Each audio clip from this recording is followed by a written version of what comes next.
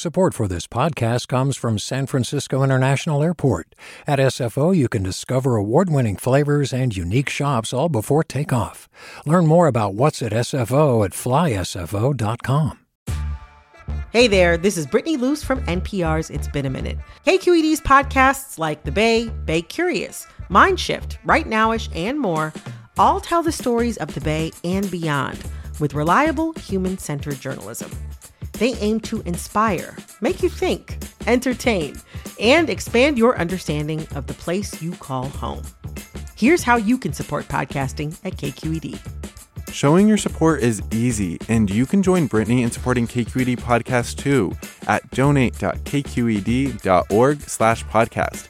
That's donate.kqed.org/podcast. From KQED. This is the California Report. Good morning. I'm Lily Jamali. We begin in Shasta County, where a fourth person is confirmed dead in the Zogg fire burning southwest of Redding. The Shasta County Sheriff's Office said a civilian who evacuated a few days ago died at UC Davis Medical Center with severe burns. The Zogg fire has now burned more than 55,000 acres. In Napa and Sonoma counties, the Glass fire has scorched more than 51,000 acres and is just 2% contained. It's destroyed almost 150 homes so far. Several counties in the Bay Area and on the North Coast have red flag warnings in effect, indicating severe fire danger. CAL FIRE is reporting a close call for 2 crew members who were forced to deploy emergency shelters during the Glass fire. KQED's Dan Brekke reports. The firefighting agency says the incident occurred Sunday night as gusty northeasterly winds created chaotic conditions on the fire, burning on both sides of the town of St. Helena and toward Santa Rosa. CAL FIRE says a pair of firefighters faced what it's calling intense fire conditions that forced them to deploy their shelters. The miniature aluminized tents have become standard survival gear for wildland firefighters. They reflect heat and create a pocket of breathable air. CAL FIRE says the 2 firefighters trapped in the incident were uninjured, though crew vehicles were damaged. For the California Report, I'm Dan Brekke. Turning to state politics, Governor Gavin Newsom made the final call on a slew of bills that lawmakers passed in the legislative session that just ended.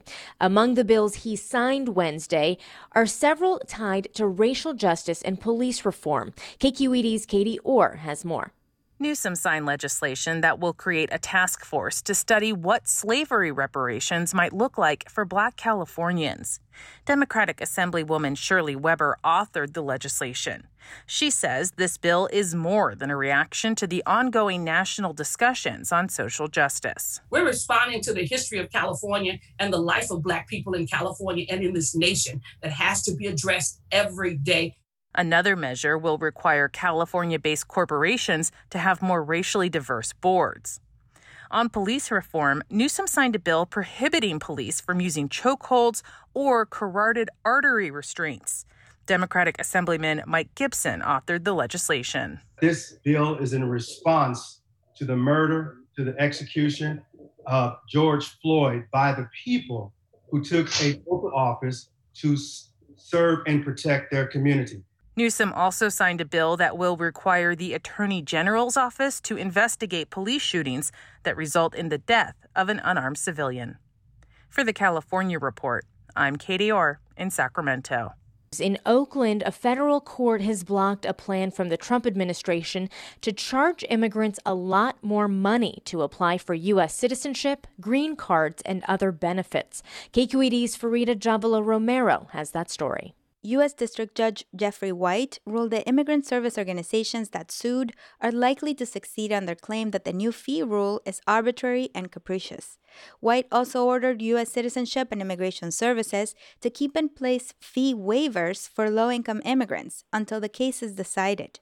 Melissa Rogers is with the Immigrant Legal Resource Center in San Francisco, the lead plaintiff in the case. She says the judge has just stopped the government from imposing a wealth test. Otherwise, this Friday, millions of low-income immigrants, naturalization applicants, and asylum seekers would have been prevented from seeking the benefits to which they're entitled because they wouldn't have been able to afford them. Under the new rule, applying for American citizenship would cost about $1,200, nearly double the current fee. And for the first time ever, people seeking asylum would be charged $50 to apply for the protections and $550 for a first-time work permit. A USCIS spokesperson says the agency is reviewing the court order and has no further comment. For the California Report, I'm Farida Jhabvala Romero. Hi, I'm Sasha Khokha, host of the California Report magazine. Every week, we bring you stories about what connects us in the giant, diverse Golden State. Because what happens in California changes the world. I love this place. We were once seen as like the place to be, California.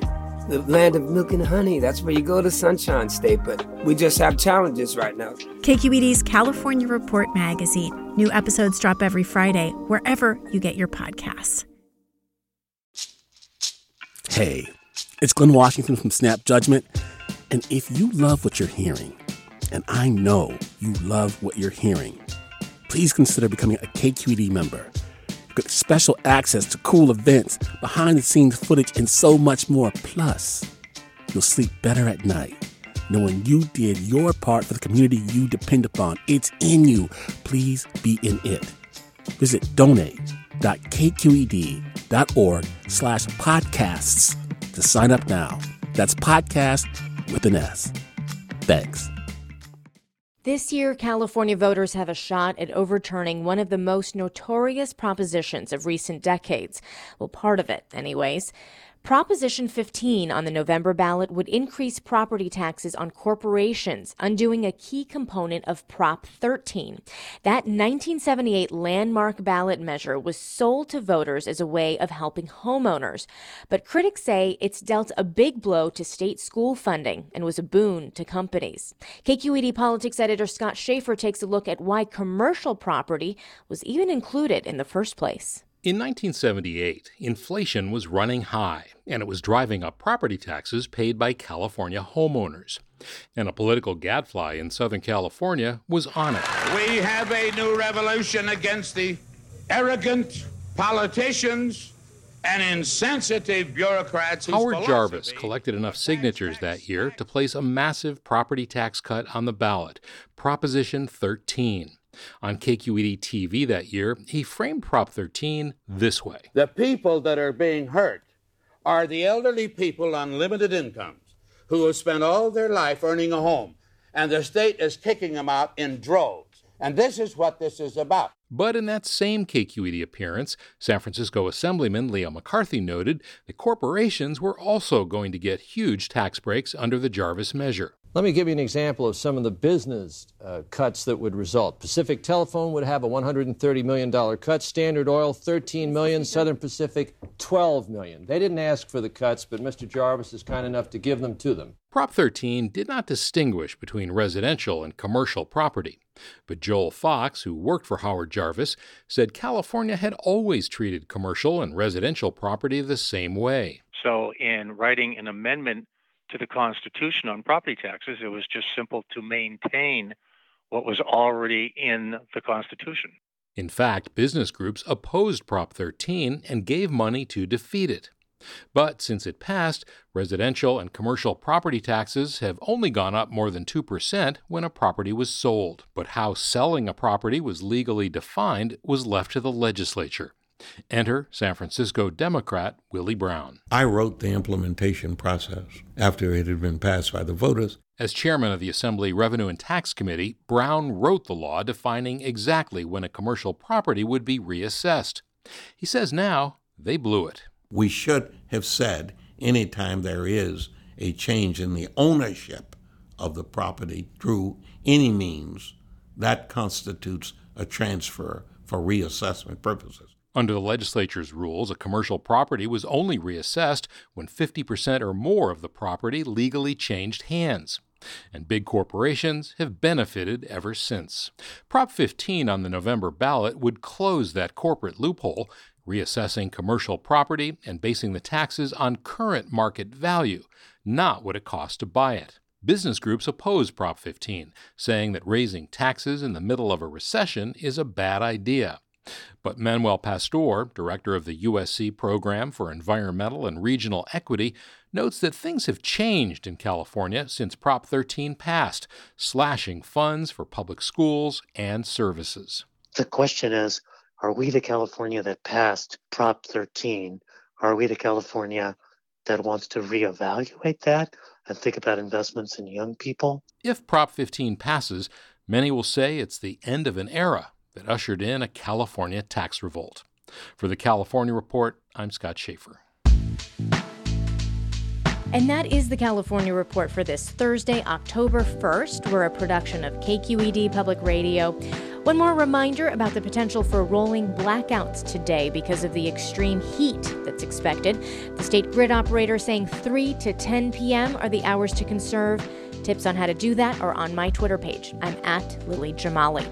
Be well and stay cool today. Support for the California Report comes from 2 Chairs, offering evidence-based therapy throughout California by matching individuals with one of their licensed therapists for virtual sessions.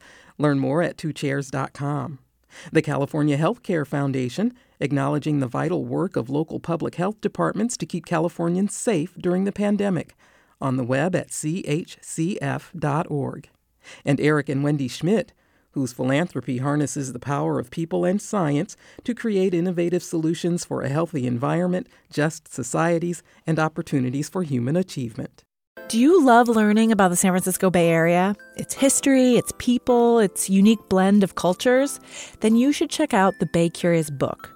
I'm Katrina Schwartz, editor and producer on the Bay Curious podcast, and I'm here to let you know that for the month of May, we've worked out a sweet deal for KQED podcast listeners.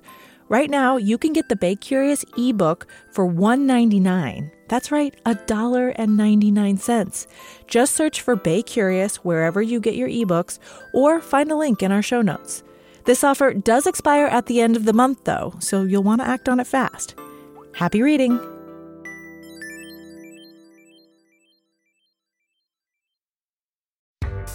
Hi there, I'm Rand Abdel-Fattah from Throughline. If you're listening to this podcast, you know that KQED produces exceptional storytelling that keeps you informed, inspired, and entertained. Their podcasts cover issues from your neighborhood to the entire country and everything in between. Support this work today. You can help us continue to bring quality podcasts to your ears. Just head to donate.kqed.org/podcast. That's donate.kqed.org/podcast.